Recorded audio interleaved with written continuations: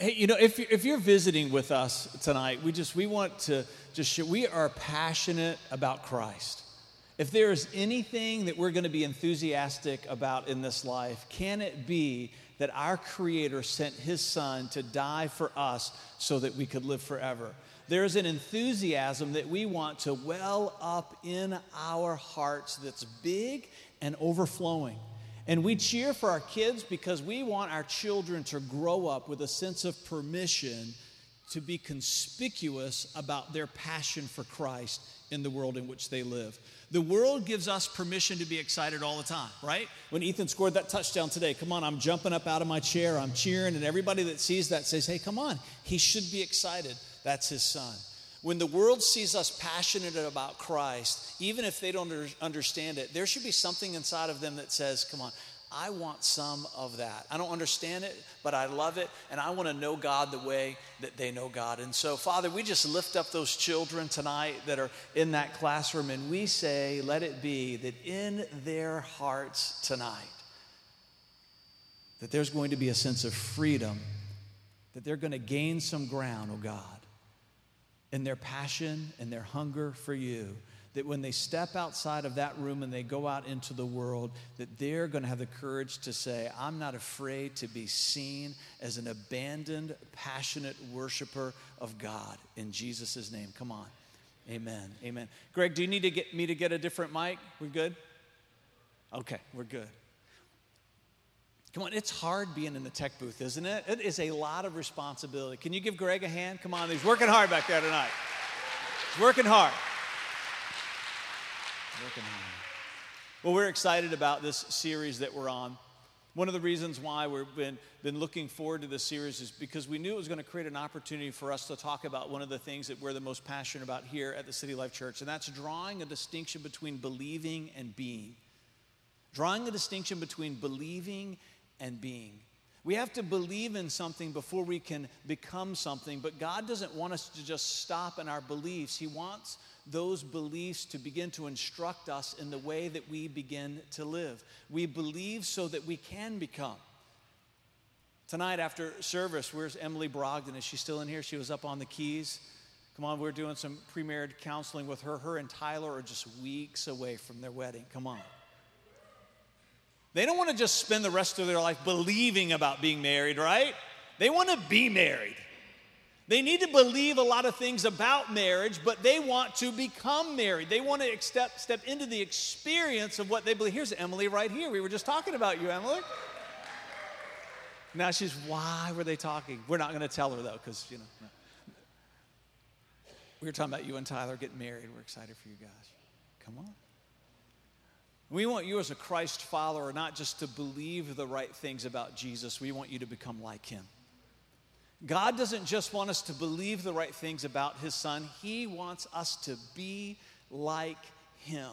And part of what has to happen inside of us in order for that to take place is that we've got to be radical in certain areas of our life. Jesus wasn't the mediocre Messiah.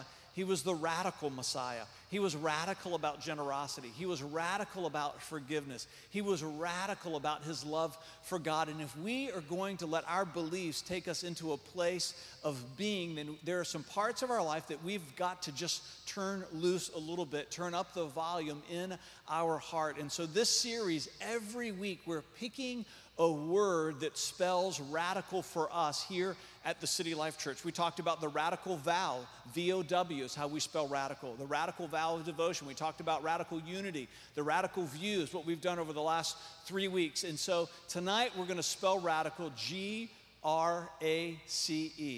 a radical grace. So when you hear the word grace, we like participation here at the City Life Church. When you hear the word grace, what's something that comes to mind? Slip up your hand and I'll point at you. Warren. Sufficiency. Jen. Unmerited favor. Come on. Is that what you were going to say? Come on. That's good. Unmerited favor is so good, we'll say it twice. Matt. Amazing grace. Yes. Somebody else. Nathaniel. Forgiven. Somebody else. When you hear the word grace, Chuck. 10-run rule in softball. There you go. Come on. If you've ever been on a team that is hoping for the slaughter rule to kick in, then you understand the word grace. Somebody else. Sharon. Unmerited forgiveness. Come on, that's good. Is there a hand over here in the shadows? Yes. Patience. That's good, Alice. Patience. One more. Come on. Sheree. Sustainable. Yeah. Hey, Sheree, I'm going to give you a giveaway tonight. Come on, we like to do giveaways. Sheree's in medical school in India, right? You're in India. He's here on break visiting with us. So here's an iTunes card so you can download some music and take back with you. So he said, medical school is killing me. I said, that's good so that you won't kill anybody else when you get out of there. So, come on. We prayed over him, was it a year ago, just that he has a call on his life to take the gospel to the nations of the world. He's in medical school not for a vocation, but because of a destiny. And so we're excited to see that destiny unfold. So it's good to have you here with us tonight. So, grace, it's radical. Got some friends that live in Bumpus, Virginia. Anybody know where Bumpus is? Yeah. Even if you do, you should say no, because you don't want to be. So when they're giving people directions to their house, this is what they say. 295 around Richmond, get on Route 33, heading out towards Montpelier. You get to Route 54, hang a left, and just keep driving. And as you're driving, eventually there's going to be this overwhelming sense that you have that you've gone too far. There's going to be a self-preservation is going to kick in. Surely we have missed our turn. There's going to be something that wells up inside of you that's going to want to slam on the brake, do a 180 in the middle of the street, and drive back the other way. When you have that feeling, keep driving because you're only halfway there. All right? They live way out. And that's what radical grace is for us. Radical grace goes far beyond forgiveness. Past absolution, onward from acquittal and amnesty. And when you think that you have driven too far theologically, keep on going. All the things that you said about grace, come on, we say yes and amen to those things. But what we hope to do tonight is to deepen your belief in grace, not just so that you can be more informed, but so that you can live better. We don't want to just give you more information about grace, although it has to start there, but we want to impart something, a revelation of grace in you tonight so that you can go out and be a radical grace person, so that it characterizes you, so that it defines you. And what we want to say to you tonight at our first step is that forgiveness is just the first step of grace. And for so many people, they spend their whole lives believing that this idea of forgiveness and absolution is the end and the beginning and the end of grace. And we want you to know that the forgiveness of God when it comes to grace is just the start. We know it's the start because we read in Ephesians 2, 8 through 9, it says God saved you by his grace when you believe. And you can't take credit for this. It is a gift from God. Verse 9, salvation is not a reward for the good things that we have done, so none of us can boast about it. Grace begins with forgiveness. It is the beginning of our journey as devoted followers of Christ, where he says to us, come on, you're forgiven from your past. In so many different theological streams, that's all that they teach about grace, and it's not wrong, it's just incomplete. And so we want to challenge you tonight to believe that radical grace is so much more. Romans 3:23, come on. Where are my Baptist theologians in here? The Roman road. Come on, Sonia, what's Romans 3:23 say? Do you know Romans 3:23?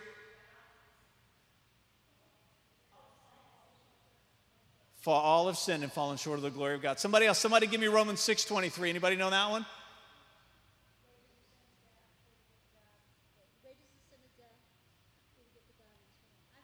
Come on, that's good. The wages of sin is death, but the gift of God is eternal life through Jesus Christ our Lord. He's drawing a distinction, isn't he? For the wage of sin is death, but the gift, the difference between the wage and a gift. When you get your paycheck at the end of the week, you're not getting a gift, you're getting a wage. Well, depending on how you perform, maybe it was a gift, but for most of you, come on, it's a wage. You've earned it. You deserve it. In a spiritual sense, God says to us what we've earned because of the sinfulness of our heart. Sin is not just the things that we do that we shouldn't and the things that we don't we should. Sin is this condition of our humanity that says, God, I want to do it my own way. That's the essence of sin.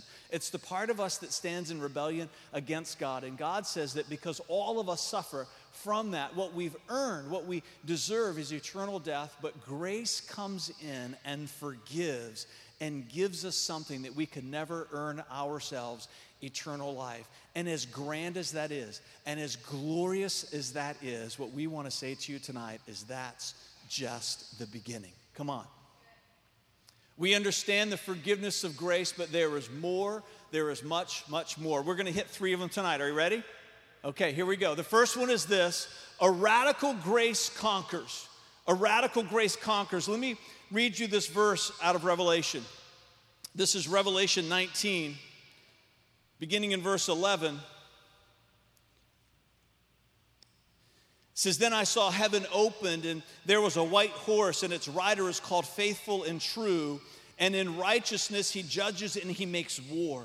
His eyes were like a fiery flame, and on his head were many crowns, and he had a name written that no one could know except himself. And he wore a robe stained with blood, and his name is called the Word of God. And the armies that were in heaven followed him on white horses wearing pure white linen, and from his mouth came a sharp sword, so that with it he might strike the nations.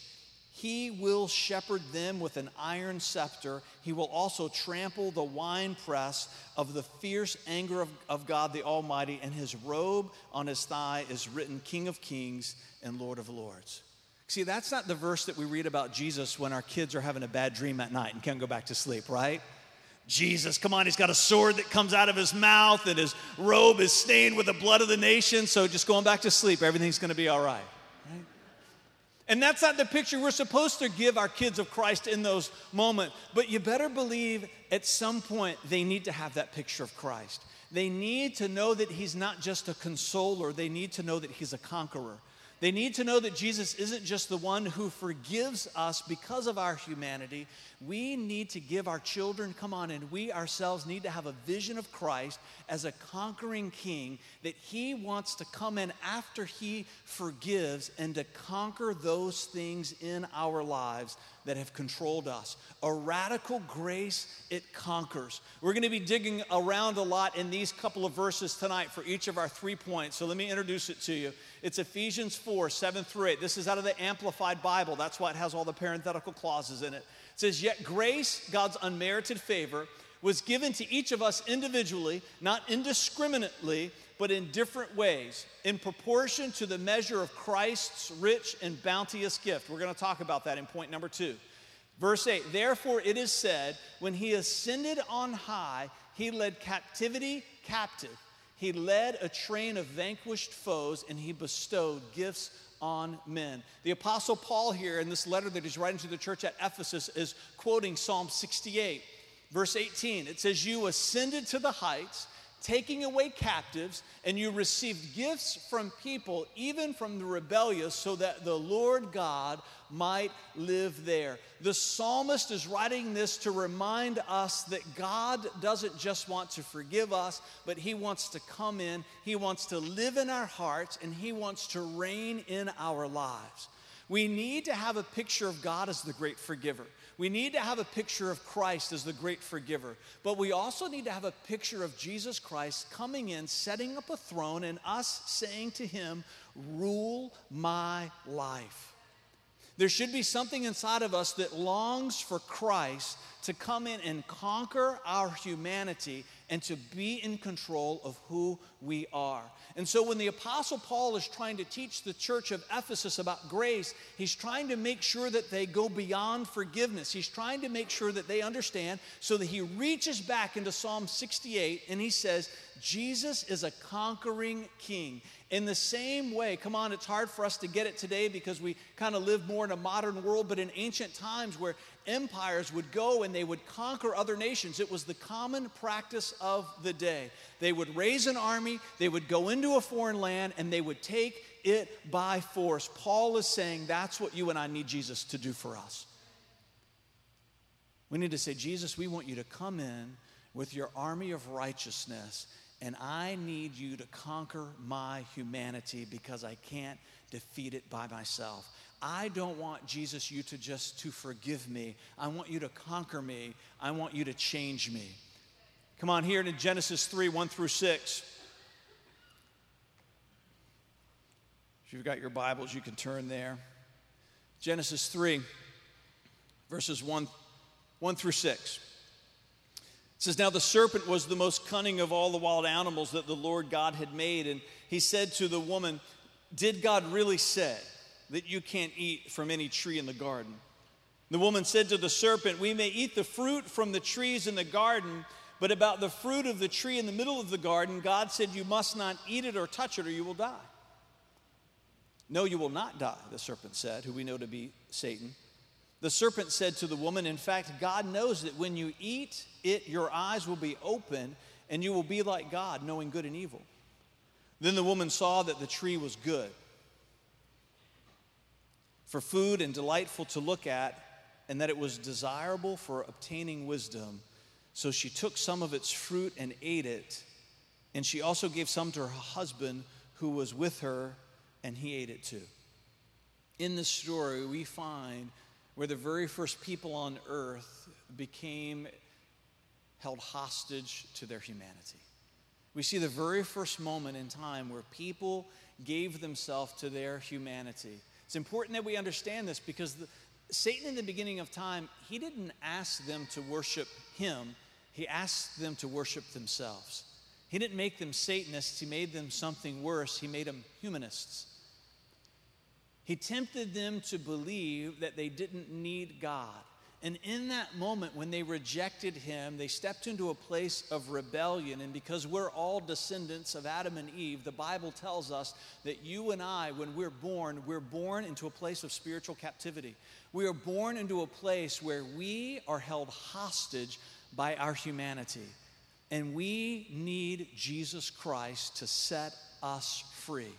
We can't figure our way out of it. We can't earn our way out of it. We can't muster up the strength and the ability to overcome those parts of who we are that stands at odds with God. We need Jesus Christ to come in and say to you and I, yes, you're forgiven for holding God at arm's length up until this point in your life. Come on, I died for you. The punishment that you deserve, the wage that you deserve, I took that. I want to give you the gift of eternal life.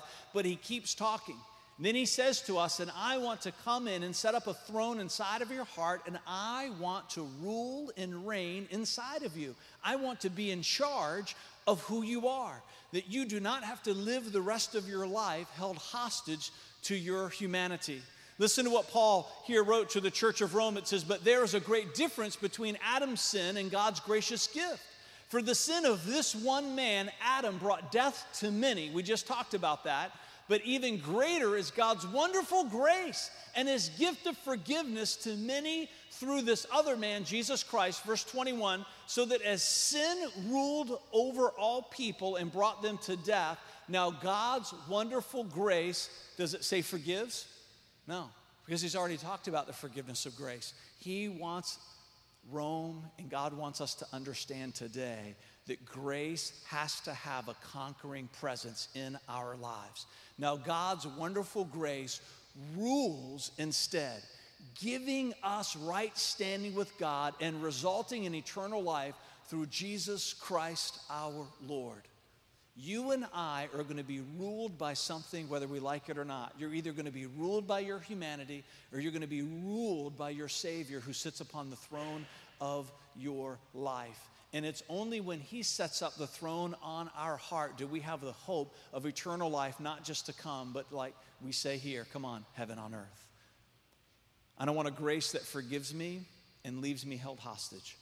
I want a grace that is going to conquer my humanity.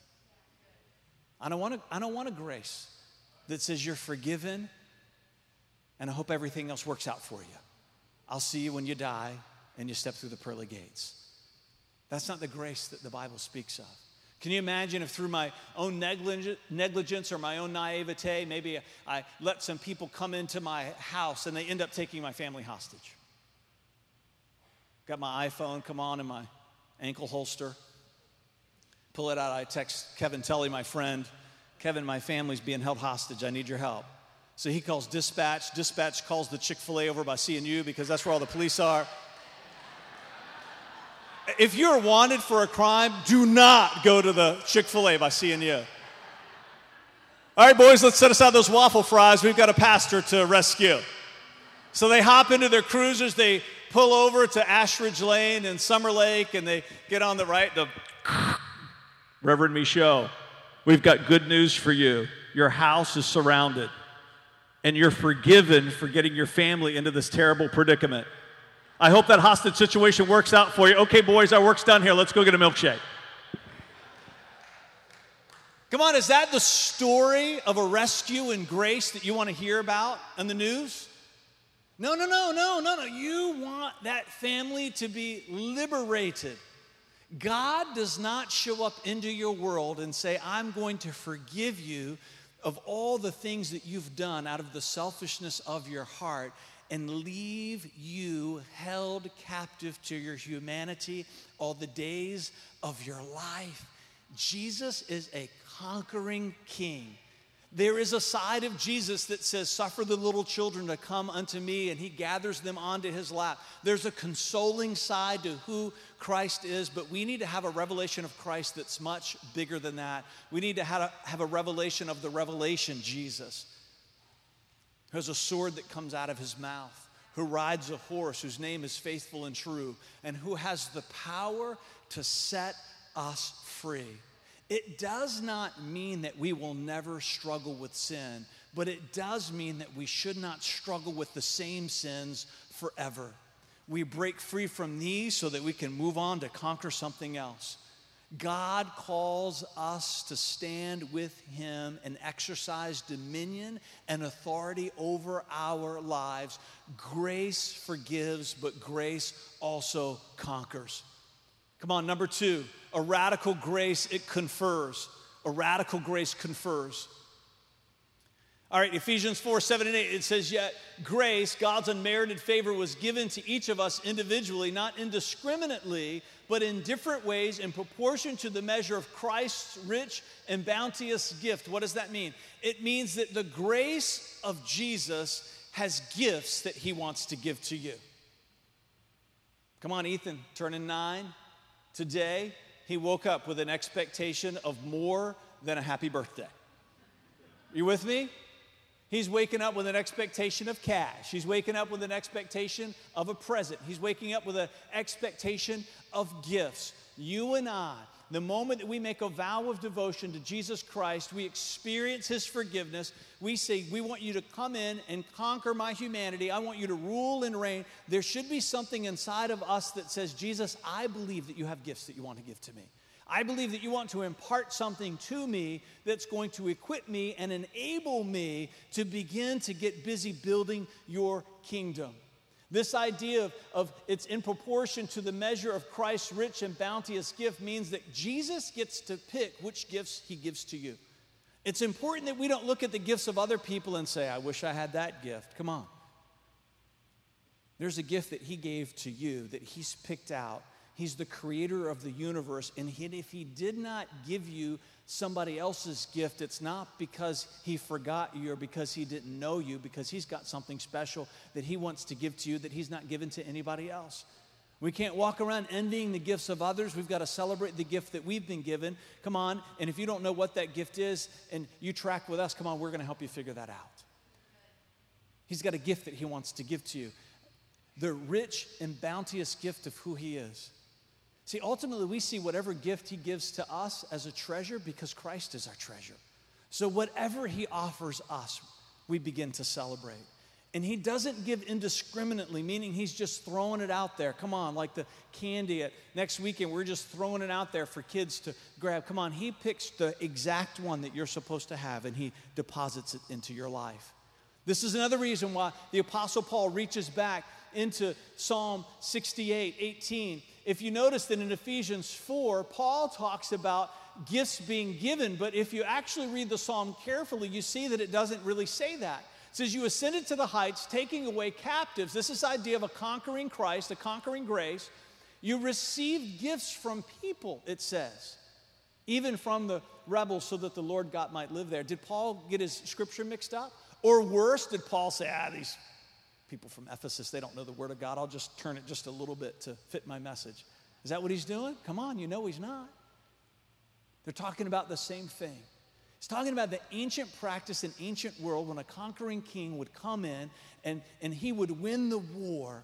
Even the people that were in rebellion against him, who now capitulated to him, everybody would bring a gift to the king.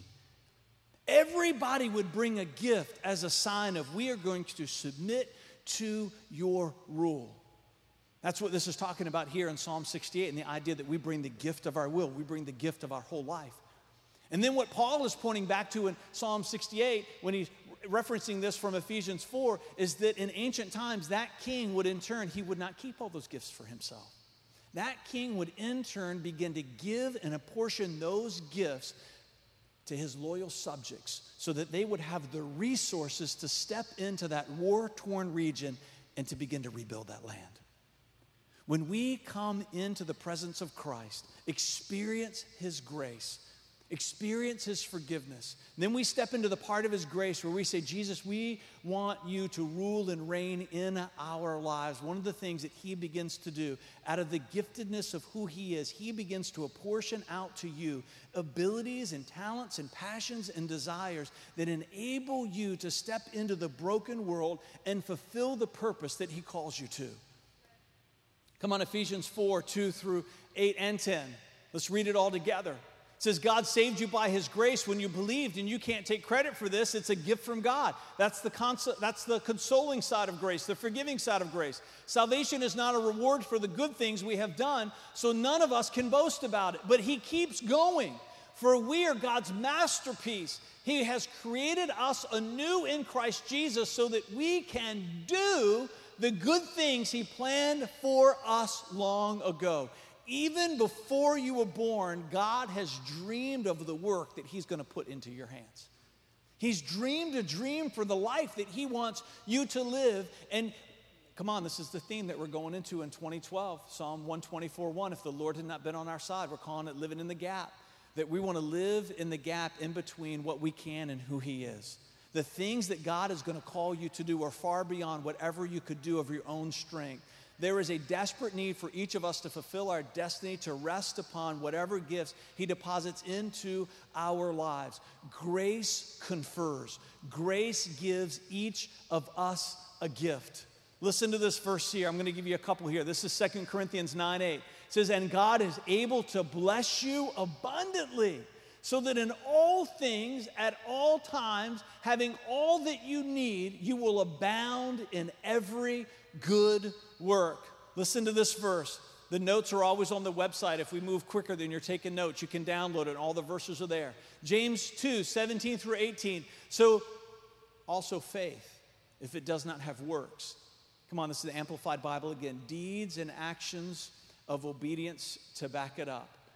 By itself is destitute of power, inoperative, dead. Verse 18, but someone will say to you then, you have faith and I have good works. Now you show me your alleged faith apart from any good works, if you can, and I by good works of obedience will show you my faith. Grace confers a gift. There is a gift that he wants to give each of you. There is a deposit of a gift of God, come on, in Pastor Justin's life that's not in anybody else's life in this whole world. Because he's got a destiny and a calling that none of us share. He calls us into a place of standing with him to build his kingdom on this earth. And he says to you and I, and I'm going to give you everything that you need to do it. You might inventory your life right now and have an overwhelming sense of inadequacy that you could ever do anything for God. I would say you're in the best place you could ever be. Come on. Because we're never going to be able to accomplish the things that God asks for us in our humanity. Our humanity has to be conquered. We have to learn how to be desperate for the presence of God inside of us and the gifts that he's going to pour out into us so that we can step into the world that we're supposed to step into, make the changes that we're supposed to make. So come on, so just praying for this service today. God just dropped a couple of people on my heart. We don't do this very much. in our service. So just going to ask you to bear with me. But Scotty and Saber, just God was stirring my heart for you guys as I was praying today. That there's a gift of evangelism that he's deposited into your life. You're going to be reachers for the kingdom. And there's going to be a net that's cast from your life that's going to gather scores and scores and scores of people into the kingdom of God. That other people's journeys are going to start because of the journey that you're on. It's a gift that he's deposited in you. It's a measure of his grace. It's a measure of his grace. Where's Amanda Silver? There's Amanda. Come on, we know that you've been on a journey of disappointment. Come on. But the biggest moment of faith being deposited in our lives are when we walk through seasons of disappointment. Faith is the substance of things hoped for and the evidence of things not yet seen. If you want to be a person of faith, you've got to be willing to endure disappointment, because if everything that you want comes tomorrow, come on, then you're never going to have a capacity for faith. And I believe that God's putting a deposit of faith in you that is going to be a gift to this world, that you're going to be able to believe for things that other people would say, Amanda, that's impossible. But you're going to have a gift for faith that's going to be infectious to other people around you, and great things are going to come because of the faith that God's put into your life. Come on. Warren and Sandy, come on. We know that you've been on a journey. You've been on a journey. I believe that God is depositing a gift of mercy into your life. There's a gift of mercy that God is teaching you to give. That other people are going to look at people and say they don't deserve it. And you're going to say to them, hey, it's not about deserving anything. It's about mercy. And the only way that we can learn how to give mercy is to have people close enough to us that we're invested in who disappoint us deeply. And then we're stepped into a place of having to forgive them far beyond what they ever could hope to deserve, so that we can be a witness to the world of what mercy looks like. And God is teaching you guys how to walk in a place of mercy that the world needs to see. A radical mercy. A radical mercy. Come on. Where's Cord Walls? I have one more. Is Cord in here? He just stepped out. All right, he missed out then. No, I'm just kidding. Come on, he's going to listen to the podcast. He's going to listen to the podcast. There's Cord. Come on. All right, I'm just sharing some things with people that God put on my heart. So he's walking in cold, right? So this is Cord's right here. There's a gift, there's a pastoral calling that God has put upon your life, Cord. That we believe that God has put in you, Cord, the ability to stir up the giftings in other people, to cast vision, to bring correction, to teach God's word. It's a gift of pastoring that he's deposited into you. It's because of his grace. You've not earned it. You didn't try out for it. You didn't apply for it. But it's something that has to do with your calling, and he's given you the gift to fulfill it. Come on. And one day we're going to be speaking those words over your life by way of a title. But before then, come on, you're going to walk it out in faithfulness, and we believe it in Jesus' name. Come on. So before we move on, let's just pray. Father, we know that every person in this room, if we had the time, you could give some insight prophetically into the gift that you've put into their life. Father, I pray that as we sit in this room together tonight, that all of us would say, I want someone to speak like that over me. I want someone to say things like that about me in a room. Come on, and what God is saying to some of you, which is where we're going in just a minute, if you want that to happen, you've got to learn how to show up and be in the room so that those things can be spoken over your life. So, Father, we say let it be for each of us that we're all going to find ourselves in a setting, in a place, whether it be tomorrow or a year from now or whenever it's going to come by divine providence, that words like that are going to be spoken over every person's life, that grace confers a gift so that we can fulfill a purpose and fulfill a destiny. Come on, in Jesus' name. Eric Ries's book, we're huge fans of this book. It's called Shape. It stands for spiritual gifts, heart's desire, natural abilities, personality, and life experience. God gives me all of these because there is a work that needs to be done. You can go to www.shapediscovery.com. Is that God wants you and I to discover the shape of our lives because function follows form. There are gifts that the grace of God puts inside of you. And as you begin to have a revelation of what those gifts are and what they look like, you're going to begin to see the great purpose that he has called you to live.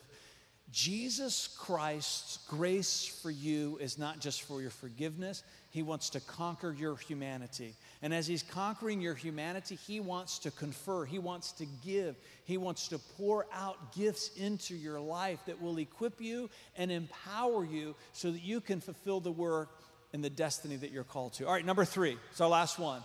A radical grace, it convenes. A radical grace convenes.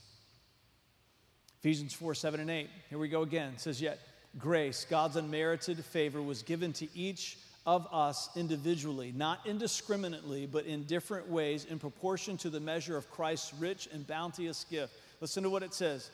Verse 8, therefore it is said, when he ascended on high, he led captive. Come on, he's a conqueror. He's a gift giver.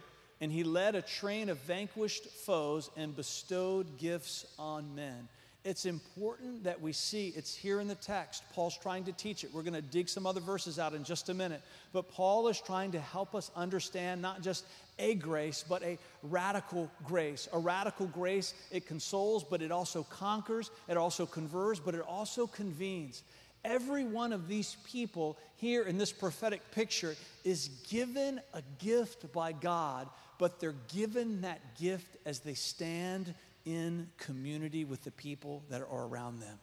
The picture here that Paul is giving to us as he points back to Psalm 68 is not this idea of Jesus picking out one person by themselves, isolating them, giving them a gift, and launching them on their way to go about and do something individually. It's a picture of a crowd of people that he has gathered together into a place of authentic community, and he begins to minister by giving a gift to each one individually, but only to the degree that they're part of the crowd. Only to the degree that they are a part of a community. The grace of God calls you to be a part of a spiritual family.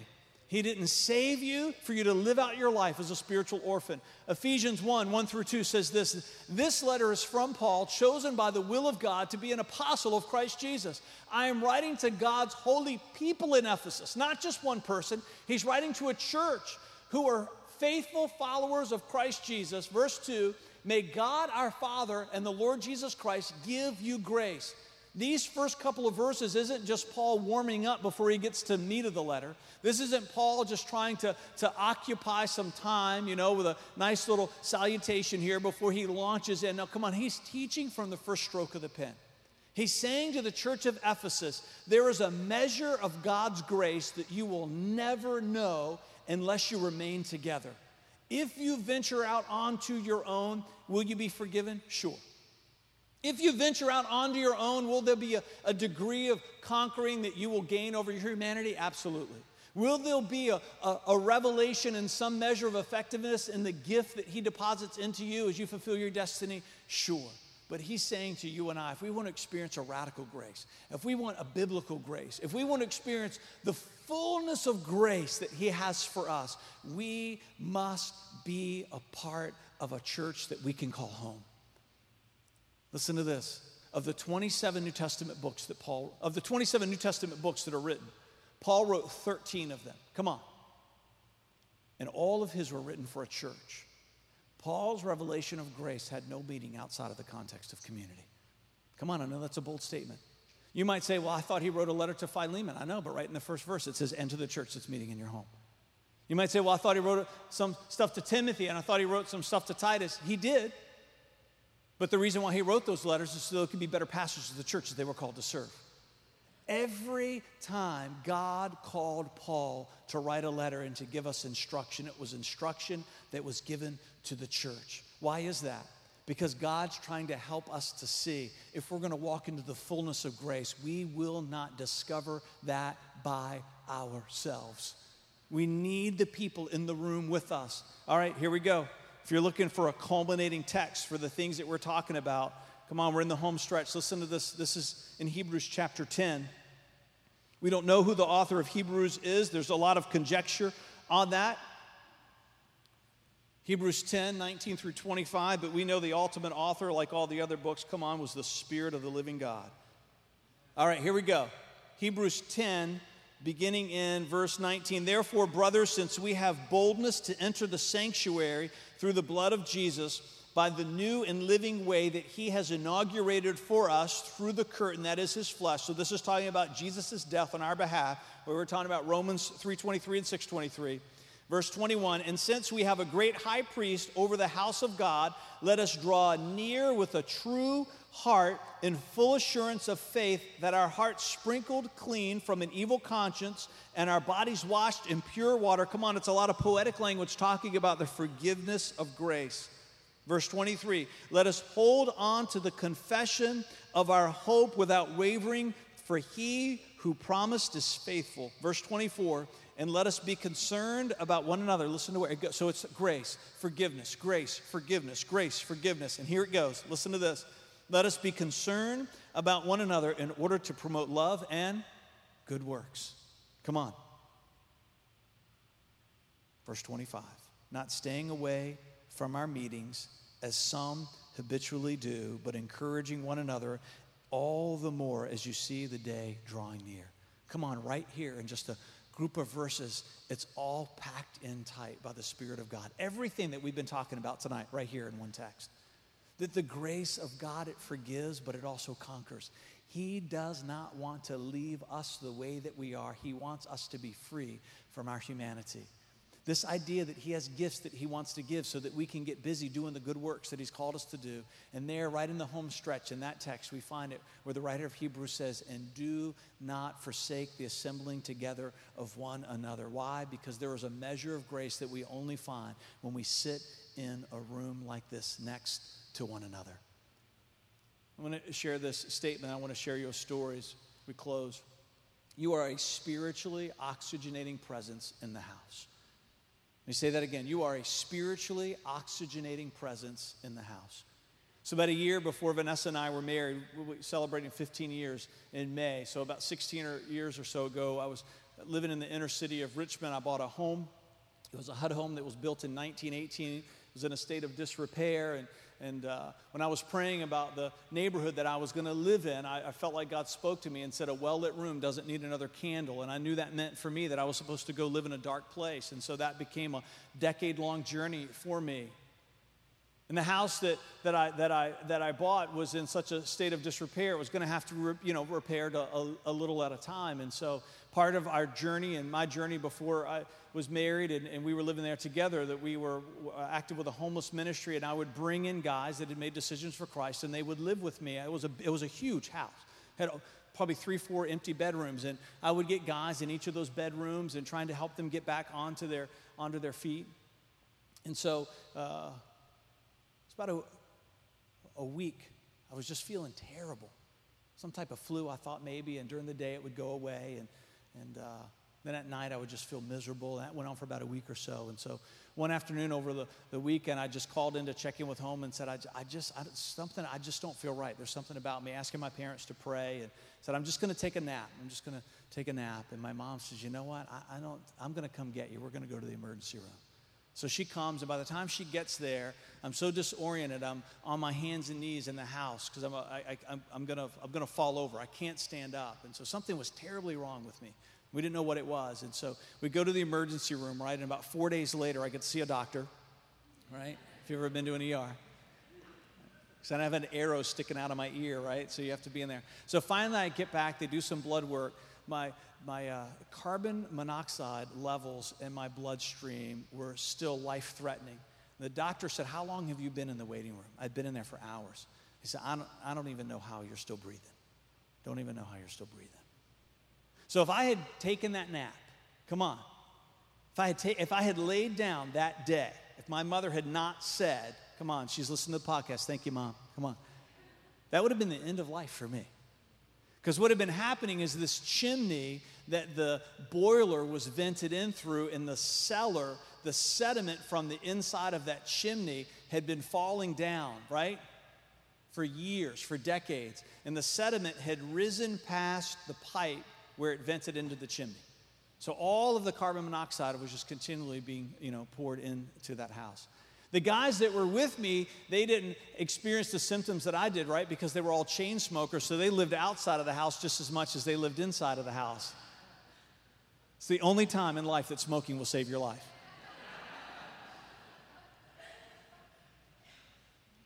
And the only thing that was going to fix me was just to get oxygen into my bloodstream. Carbon monoxide poisoning is suffocating while you're breathing. That's what it is. Your body becomes so oxygen depleted that your body shuts down and eventually dies. Grace convenes us, not just for what God wants to do in you, but it convenes us, but because of the deposit of God in us that we bring when we come. Every single Saturday, people come into this room and they are spiritually dying. And as we worship together, as we welcome one another, as we dig into God's word like we are, as we pray over each other like we did just a few minutes ago, I'm telling people that are spiritually dying, you know what they're doing? They're breathing in life. They're breathing in life because of the deposit of God that's in you that you took the time to share. The grace of God convenes us because he wants a room to be crowded. We don't want a crowded room because we're trying to satisfy some sick ego that we have by seeing a number. Come on. We want a crowded room because we know that for many of you, there's a deposit of God in you, and people that are desperate, come on, for their spiritual life to get started, they come in here dying, and the God in you, come on, we fill this room together, and all of a sudden, something begins to change. If we could do some spiritual blood work, their levels are just a little bit different when they walk out of here. In Acts chapter 2, you read about the greatest move of God in the history of the world. 120 people gathered together in an upper room that led to 3,000 people, come on, beginning life anew from that day forward. Why? Because they were in a room. They were expectant. They were faith-filled. There was something about the deposit of God in them that began to just fill the air around them. And as people began to breathe that in, they didn't even understand it. They just knew that they wanted more of it. And that's part of our ministry as devoted followers of Christ, is to allow the grace of God to convene us so that the deposit of God in us can well out of us. As Paul wrote into the church of Corinth, it's the fragrance of Christ that emanates from our lives. It begins to spiritually oxygenate the world. Come on, stand with me as we pray. This is Hebrews chapter 12. It says, therefore, since we also have such a large cloud of witnesses surrounding us, let us lay aside every weight and the sin that so easily ensnares, and run with endurance the race that lies before us. So, Father, we say today as we leave this place, we say today, Father, as we have gathered together, that we want to not just believe in grace. Come on, we want to become grace. We don't want to just believe about grace. We want grace to be in us. We want grace to define us. We want grace to characterize us. And we don't just want the grace that forgives. We want the grace that conquers. Jesus, we say to you, for us individually, but also for us as a church family, sit upon the throne of who we are and vanquish the humanity that neglects us, that suffers us, that drives us away from you. We want that to melt like wax. We want it to melt like wax. And we look expectantly to you, Jesus, because we know that you are a conquering King who is a gift giver. And let it be that every gift that you want to bestow upon us, that we would open up our arms wide and we would trust whatever measure you bestow upon us so that we can be about building your kingdom in a broken and dying world. And may it be, oh God, that we would allow your grace to convene us, that we would make being together a priority every week, that we would see that there is a deposit of who you are inside of us, even when we don't feel like coming. Come on, that we are going to oxygenate that room, and people who came in dying, come on, they're going to leave living. In the name of Jesus Christ, and everybody said together, amen. We'll see you next week.